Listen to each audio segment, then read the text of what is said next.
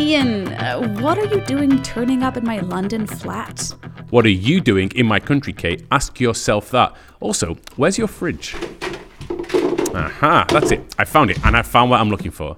You found out-of-date food. Well done, Ian. But just for the record, it's not mine. Typical London house share situation. You should be happy there's not a dead body in the freezer. I've come to share your food, Kate. You should be happy I'm turning your waste into someone's breakfast. Well, actually, it's my housemate's waste, and the someone is you. Details. Listen, imagine if there were people like me saving food from waste but on a bigger scale, not just bothering your fridge, but tapping into all the waste from circuits of food distribution and sharing it. I'm imagining it. Actually, there's no need to imagine. Our colleague Romain Julie went to speak to 2 food savers in Freiburg, Germany. She did. Yeah. And more precisely, she spoke to Kaya Zinnemann and David Bachmann, veterans of the food sharing scene. I've had my breakfast and I've got to go now, but I'll leave you the interview to listen to while you're doing the dishes. Speak soon.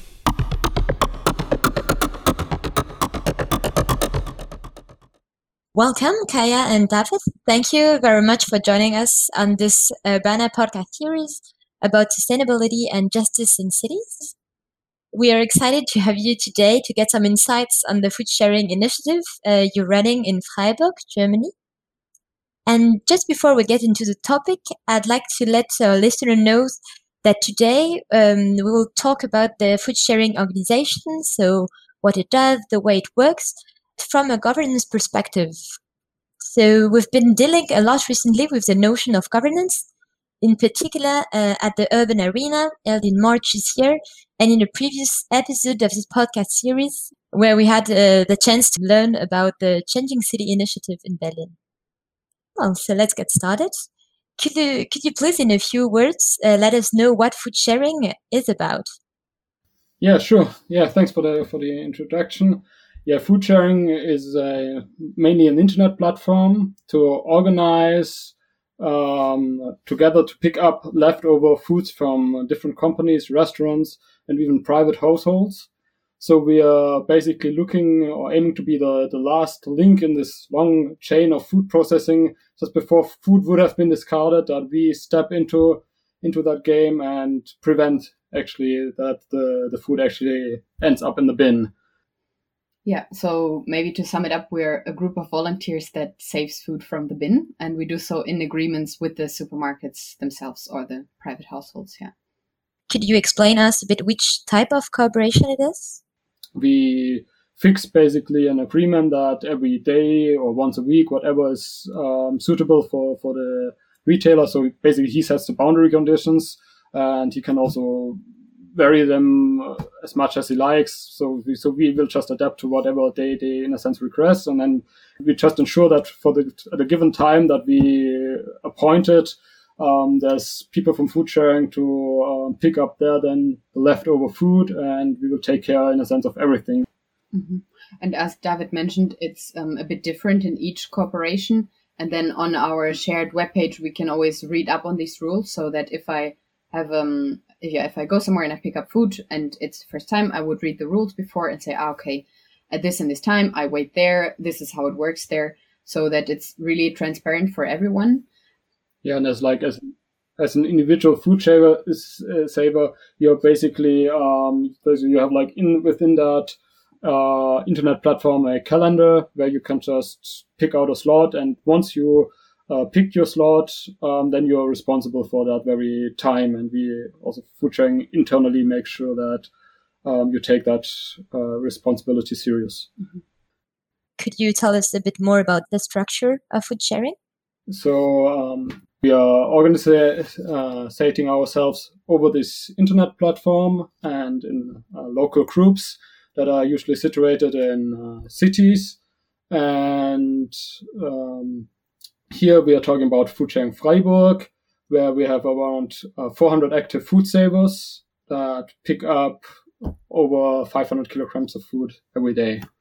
The basic idea is that, so when food sharing started a couple of years ago, in 2012 actually, the initiative set out in Berlin and fixed basically this internet platform and they were thinking about like a set of rules or some common structure such that other local groups could form and adhere to these rules, but still had enough freedom to act locally as they might need for the corresponding specific case. So in practice, this is organized by having this internet platform together with a wiki, which provides the set of rules that is also democratically decided on. And there's people organizing this on a national level or on the global scale, so to say. Whereas now specifically in Freiburg, we have these rules that tell us the guidelines basically, but we still have to figure out how we do things in detail. Okay, so if I understand well, this flexibility allows to adapt to local context, right? Exactly. So this is, on the one hand, this the strict guidelines help us to focus and to not lose basically the actual aim or goal of food sharing, to actually save food, as the name suggests, while we have enough freedom to specifically act on whatever context a certain city provides. Food sharing is actually an environmental organization. So we want to value the food and all the resources that went into the production of the food, because, it's just incredible that something so precious just goes to the bin. And that is our main purpose, to save it actually from the bin. And that I think is, also the funny thing, that in the end, we want to be superfluous. We're more like treating the symptoms. We're working in a system that is not working anymore, because there is all this food waste and we do something with it. But in an ideal world, of course, there wouldn't be any food waste anymore. But until we get there, we are there to at least save it from the bin and then distribute it with whoever, because our number one priority is that it really gets eaten and used in a way. To whom do you distribute the food? Because I get there is a strong issue of justice, and it's interesting to see how we can link justice and sustainability. We're not a charitable organization in a way that we have conditions to whom we can give the food. We just distribute the food kind of unconditionally. I think one thing that also many people know about food sharing are these public pickup points. I think we have around 13, which are all over Freiburg in different districts. And this can be anything from just a shelf in a public place, or sometimes it also has a fridge.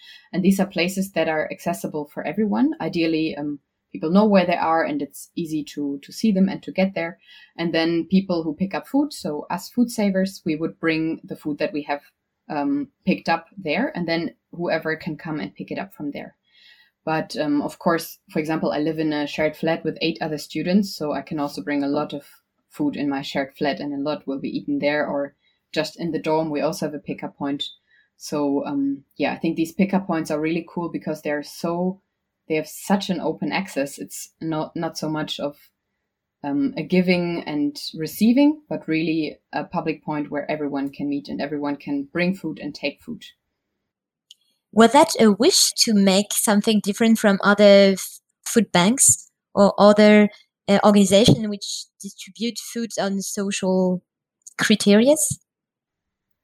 So the main point why we are doing it, in a sense, in this by design in this very public and open way, is that usually we have to act really quickly. The food that we pick up is really turning bad within hours or days, or very, very soon. So we have to make sure that we reach people and in this limited time scale, just to have the food actually being eaten.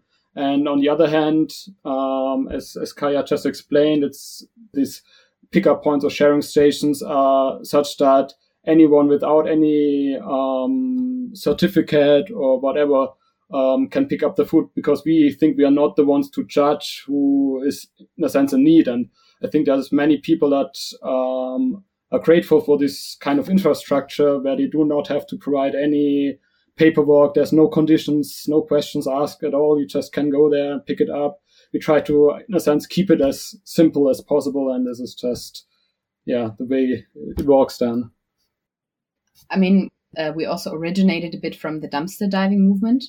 And that was also the idea that why is food that is still edible and then thrown away private property, and why is it illegal to still use that? And we found a way out of this illegality because we have agreements with the shops, and we think that if they don't want to sell it anymore, that this food, what they have to consider waste in a way, then is rather a common good. And we don't have any money involved in all of this.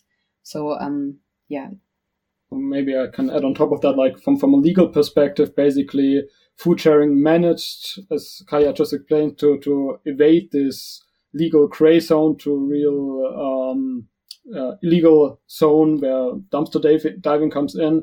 And we're still on the go. Basically, we're still fighting to get out of this gray zone, in a sense, not with our corporations, but actually with our sharing stations or pickup points, because oftentimes there are government regulations that prevent actually this kind of conditionless sharing of food.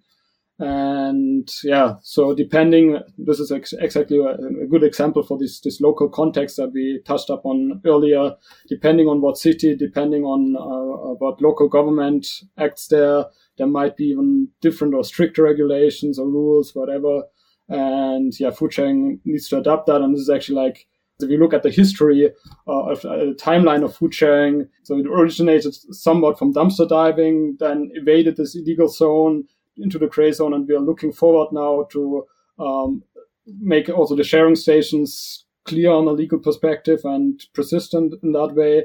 And finally, the ultimate goal for the far future would be something that food sharing itself becomes redundant, that food sharing is not necessary anymore, that we can prevent this food waste because we are just fighting the symptoms and not the actual disease, if you wish.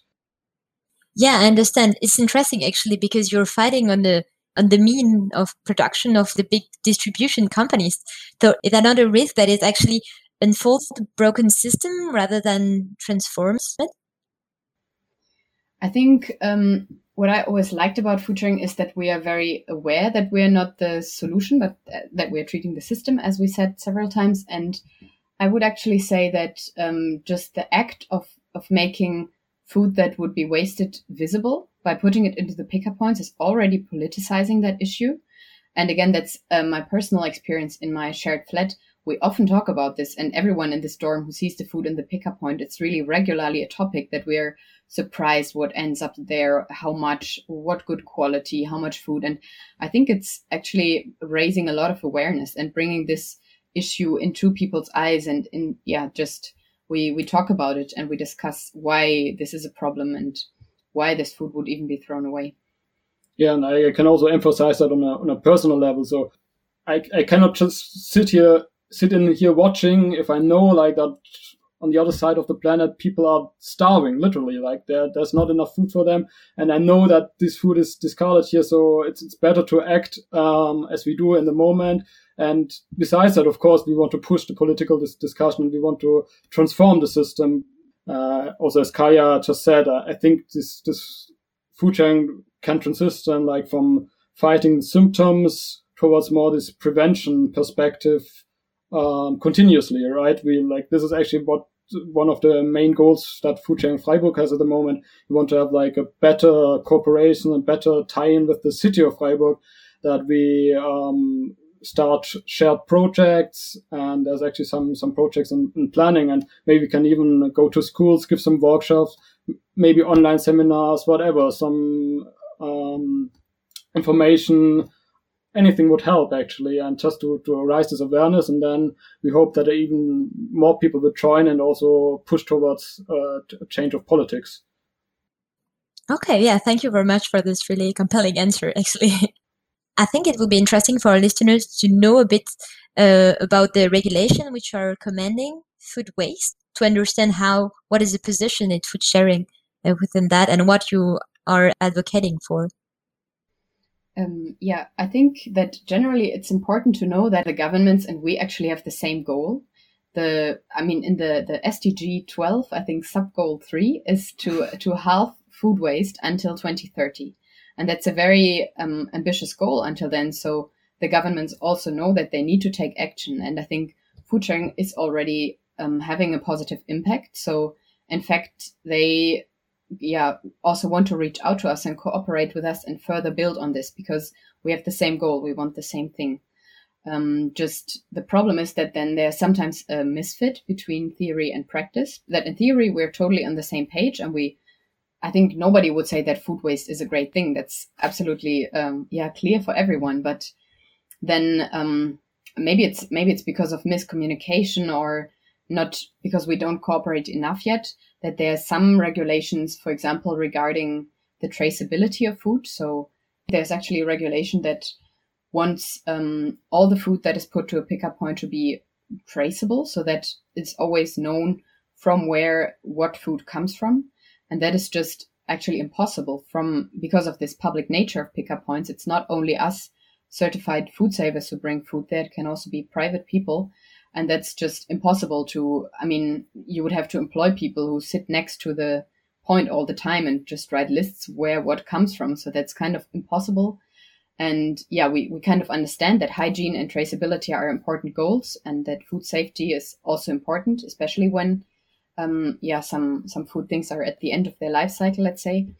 But we also see that this is simply not doable. And we need to work together on solutions, I think, for these practical matters. Yeah, moreover, even some of the cooperations that we have with some supermarkets or restaurants put into condition that we do not document or do not trace basically where the food comes from. They don't want to be named in public. This might have different reasons. So this actually contradicts with the proposed, maybe well-intended food regulations from government side. And this in a sense makes it hard for us to adapt these rules or to obey these rules. But as Kaya said, we are looking forward to phrase a dialogue between government and activists in a sense, and we will find hopefully some solution that fits on both ends. Yeah, and just to add one more very concrete example, one new regulation that came up with the pandemic was that things that couldn't be washed in a way, so for example, let's say bread, should always be packed individually. And that we just found that in a practical way, this is very hard, because from the shops, we sometimes get huge bags full with breads, and then we would have to pack each of them individually in small bags. And then people still want to see what they pick up, so they would open up each bag. And then in the end, it's counterproductive, because the food gets touched even more. So we kind of struggled with that regulation a bit as well, that we understand in a hygienic way that it makes sense to have everything packaged that cannot be washed. But on a practical way, it's, again, very difficult. So these new regulations that we just talked about are by the state government of Baden-Württemberg. So it's in a sense the state government that is sitting in Stuttgart. There's also local institutions in Freiburg, of course, which is like call it the community level maybe, or city level, that imposes certain regulations, especially now in this Corona times. There's the second regulation that Kaya mentioned, the packaging, that came actually from the city of Freiburg. But I think it is, in a sense, implemented anyway, and also in the stricter rules that actually might originate from Stuttgart. And I think from like a real national level, there's actually not that much that concerns us directly, because it's too indirect, and the institutions are not working in a sense that they will control that on a local level, what they decide there. Yeah, it's not so. I mean, the national level also has this goal of reducing food waste, and they also have their own strategy. So I think this is maybe how it affects us on the national level. Exactly. I see, yeah. And you mentioned several times this gray zone where food sharing is. Can you explain us a bit then how you're building up trust and partnerships? Yes, maybe I can give like a quick overview of how our sharing stations in the city center evolved over time. So it began that there was a private household that offered us to have the sharing station in front of their doors. But eventually they were overwhelmed. There were just too many people. Although everything was working fine, it was just constantly busy with people. So we had to find a new place. And then kindly the university offered us to use one of the entrances. They had like a public building downtown. However, we had then problems that people actually squatted in that entrance, and were just, in a sense, waiting for the food delivery. And so the university also said, okay, no. So we learned in a sense that we have to find a place that is accessible by anyone, which is our desire, which is central, but which is also not, in a sense, too inviting that people will just start live there because there's free food. So we came up basically with a creative solution. We took an old bicycle, put on some boxes, and just chained it to like one of the public bicycle stands downtown, just across the university library. And so this was basically our first food on public ground. So we were not tied to some private household, not some university institution, whatever. And the city, in a sense, could not really, because at this point we didn't ask the city, like, because we were afraid. We expect that if we would have asked them, that they would have said no, and then it would have been clearly, in a sense, illegal, and we would have had this huge problem, right? We couldn't share our food.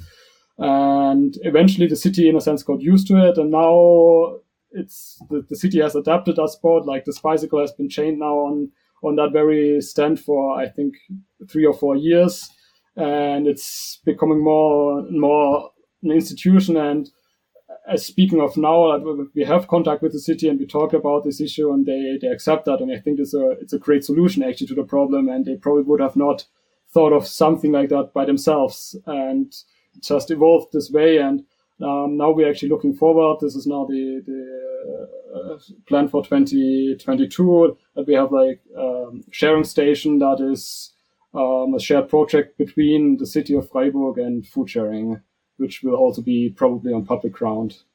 The catalog of ideas is more or less endless, and we are really looking forward to have like a closer connection to the city. And I think this is then speaking now, zooming a little bit out again, speaking on this global scale again, this will slowly open us doors to the higher levels in hierarchy of state government or even the national government, so that just this information is spread across, and they, in a sense, get feedback onto their regulations via this path.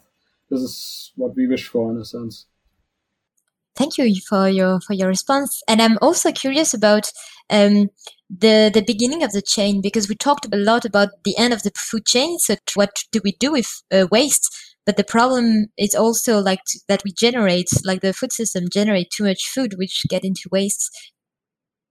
Ideally, we need to definitely look at the whole chain, or at the whole, and it's, as you mentioned, it's really from the first step on. If you look at vegetables on the field, like which things are not even picked up, and it has so many steps, and in each step some things are lost. Also, then which things are not even brought to the supermarkets because they have weird shapes, or there's so many reasons why things don't even reach the consumer. And then we have that's the production level. Then we have the retail level, where again they can't sell certain things. And then there's again the consumer level, which we also haven't talked so much about, that if I already have food at home, it's still an individual person's choice. Sometimes they see the expiry date or the best before date, and they just throw away things if the date is over without checking if the food is actually good. So there's so many levels. And on this national strategy to reduce food waste, they actually talk about all these different steps and how to take action in all these different steps. And then Food Sharing actually commented on that strategy, and we criticized that, for example, industries and supermarkets are not taken into responsibility, or are not obliged to do something. They're just asked to, or they can just do some voluntary agreements. But we would actually like that they are really binding legal agreements, something that it's forbidden to throw away food. And so they have to take action, because as we see right now, that voluntary agreements are just raising awareness is not really enough, because at the moment it's most times still cheaper for them to throw away the food than to engage with food sharing and reduce their products or find some different ways. So we definitely think that also in earlier stages of the chain, some things need to be done, and that what is done at the moment is not enough. What would you suggest to governing bodies to transform the existing food system and ultimately reduce waste? Yeah, as Kaya just said, we need binding regulations that, in a sense, corporations with food sharing or other organizations to prevent food waste or charity should be binding. So for a supermarket, there should be not the option at all, in a sense, to throw away good food. The question is then, however, like if you implement this rule, how to actually prevent then, or how to share this food in practice. And as like food sharing is one example, but I think there are many ways in the end of the day. And as we will force, in a sense, like make this strict rule, like this clear, strict rule, which has still a lot of freedom, just similar to the regulations that we set ourselves in food sharing. Basically, we have this strict rule catalog, and we adapted them to like some local context. We can apply the same principle to such a national law. And so, for example, and maybe I can illustrate that like with a better example. If we go now, if we want to start a new cooperation with a supermarket, then oftentimes a cooperation with food sharing is refused because they say they have concerns due to the liability of food. So in practice, if you pick up food there and somebody gets sick of that food, the supermarket would be afraid that somebody sues the company because he got sick of that food. But actually, this is not the real case. We are setting up a legal contract when food sharing with the supermarket that excludes this from happening. So I think in the end of the day, it's more economic motivations that they do not even openly discuss, in a sense. So like they're afraid that if they give away food for free somehow, that people will buy less food in the market, which might actually be happening. But that's why I think we really need this regulation. We cannot just build up on voluntarily cooperating. Yeah, I totally agree with that. And I would just add that also education is an important point where more could be done. There's already this initiative which is called Zu gut für die Tonne, something like Too Good for the Bin, which is trying to educate people that food doesn't always need to look perfect and flawless to be still good. And I think there's still lots of kind of wrong knowledge out there that people don't know anymore so much about what food can be eaten and how to avoid food waste. Basically, it's just teaching people back their instincts. And now people look at the yogurt and they read a date and they throw it away instead of just opening, smelling, maybe tasting a little bit. And usually you can immediately tell whether it's enjoyable or not. So this is basically a little bit back to the roots and encouraging people to actually use their senses and also their common sense. Definitely. And also, I think the main issue with like this out of date things and so on is that they have been made by corporations themselves. So in the end of the day, it's like food corporation who are governing the overall food system. I think we are getting towards the end of the discussion, and I'd like to maybe let you the chance to make a last comment or something that you would like to share with our listeners. Actually, when we were in email contact a bit before about what this food sharing podcast could be about, you also asked us how the pandemic changed what we are doing and what we can do. And when David and I talked about it, we actually both thought that not so much changed and we were pretty much able to continue our activities. And I think this really made clear to me that we are resilient in a way, and that we are, or that how we work at the moment is something that really works well. And because we are so small scale and have many adaptive different corporations and rules, and we are flexible, we can also kind of function in difficult times. And that's, your question really made me appreciate that our structure works so well under different conditions. Yeah, maybe I can add in, like, as a final word, that in a sense, what food sharing taught me, or this whole story, is that every small action counts. So if you want to do something good for the environment, if you want to do something good for justice, just do it. And even if it's just some infinitesimal piece of action, whatever, everything helps. And every step in the right direction put us closer in the end of the day to the final goal. And that's how we started food sharing. That's why we do it, and that's why we keep going. That's a really positive perspective, building blocks on like small local scale initiatives. So I'd like to thank you very much for like letting us know about your action and the huge challenges you actually strive to address. And so on this concluding word, thanks a lot. Yeah, also thanks a lot that we can be here today, and thanks a lot for the invitation of the interview. It was a pleasure. Thank you.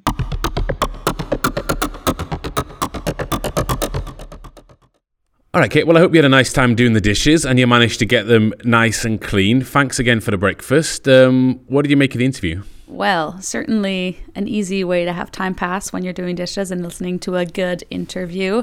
Yeah, super interesting and very in admiration of these university students who are working to, fight food waste in Freiburg. I had some questions around kind of like scalability of this model, but I think, as they rightly put it, this isn't supposed to scale. This is just the Band-Aid that is in the intermittent phase before we actually come up with a real solution for food waste. So I was I very much like their approach of, they know that this isn't going to be the end all be it solution, but this is something that they can do now to actually make practical impact happen during these times. Exactly. And they didn't, they were totally reflective on this, right? They wanted to make themselves superfluous. They knew that they only could, they said, okay, they're doing something on a quite local scale, even though it had, wider, even though they were part of wider networks, but they want to make themselves eventually, they want to stop doing that. They want to basically solve the problem of food waste on a wider scale. But it was interesting, I think, because it does politicize it, as they mentioned. It makes people think about food. It makes, your housemates think about the amount of food that's wasted when you start bringing it home.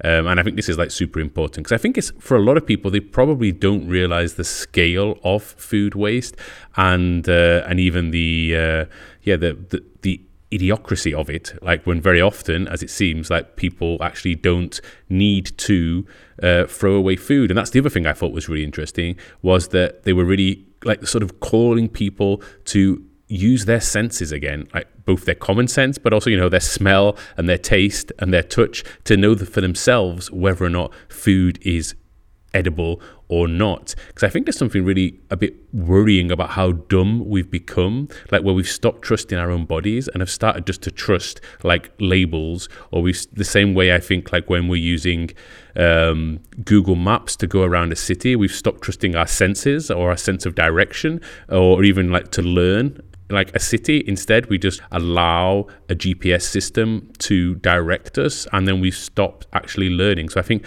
whilst of course such things are useful, at the same time I'm wondering what they're doing in terms of just reducing our own body's ability to learn and to know things about what we put in our bodies, or about our environment, or anything else. Mm-hmm. And it's the same with calories. When my mother eats food, she never thinks about this is 200, 300, this can get me to 1,000 or 2,000 or whatnot. She just eats what feels right.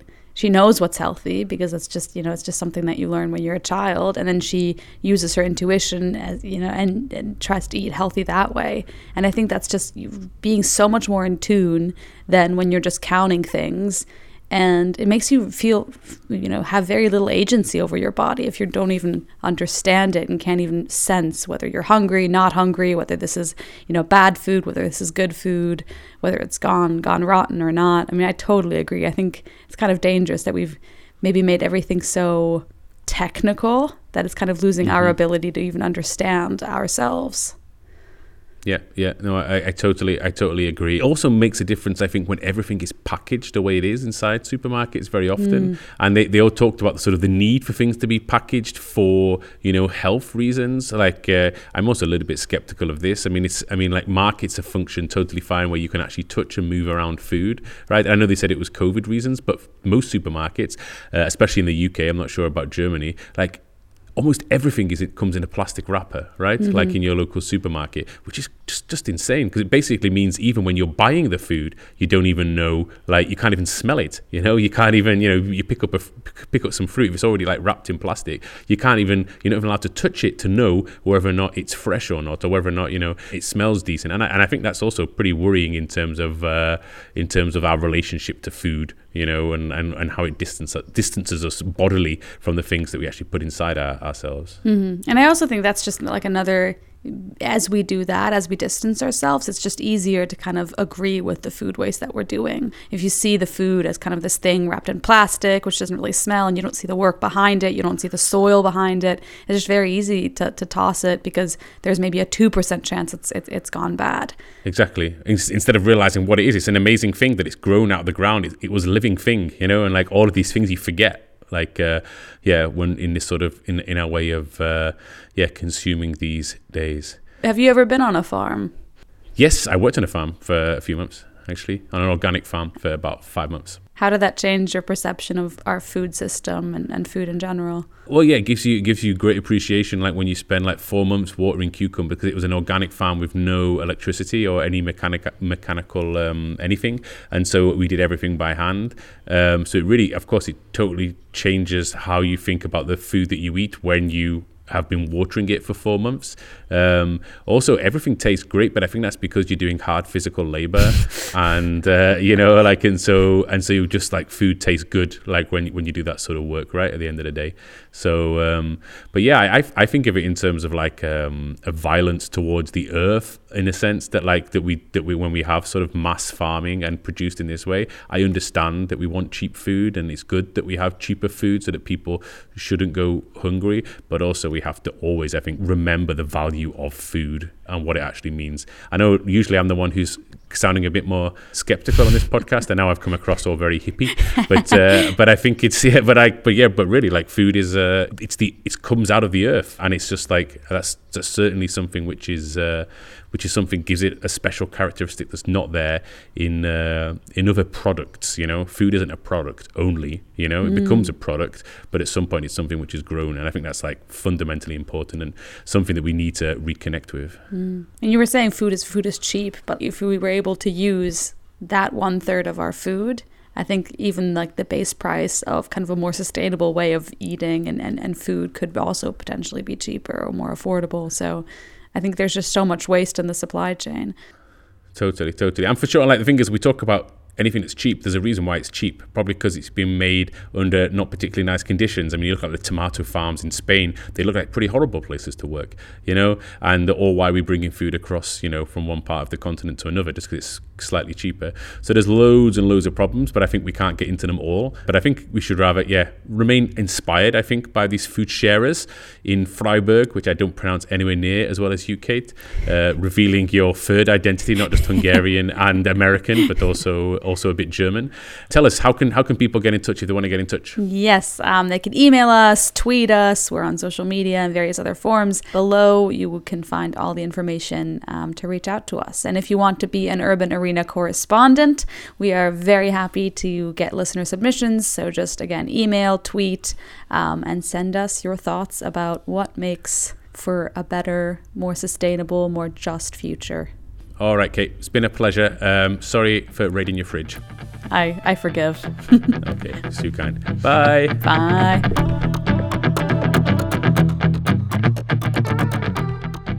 This podcast is part of the 3-year project Urbana, Urban Arenas for Sustainable and Just Cities. It was funded by the European Union's Horizon 2020 Research and Innovation Programme.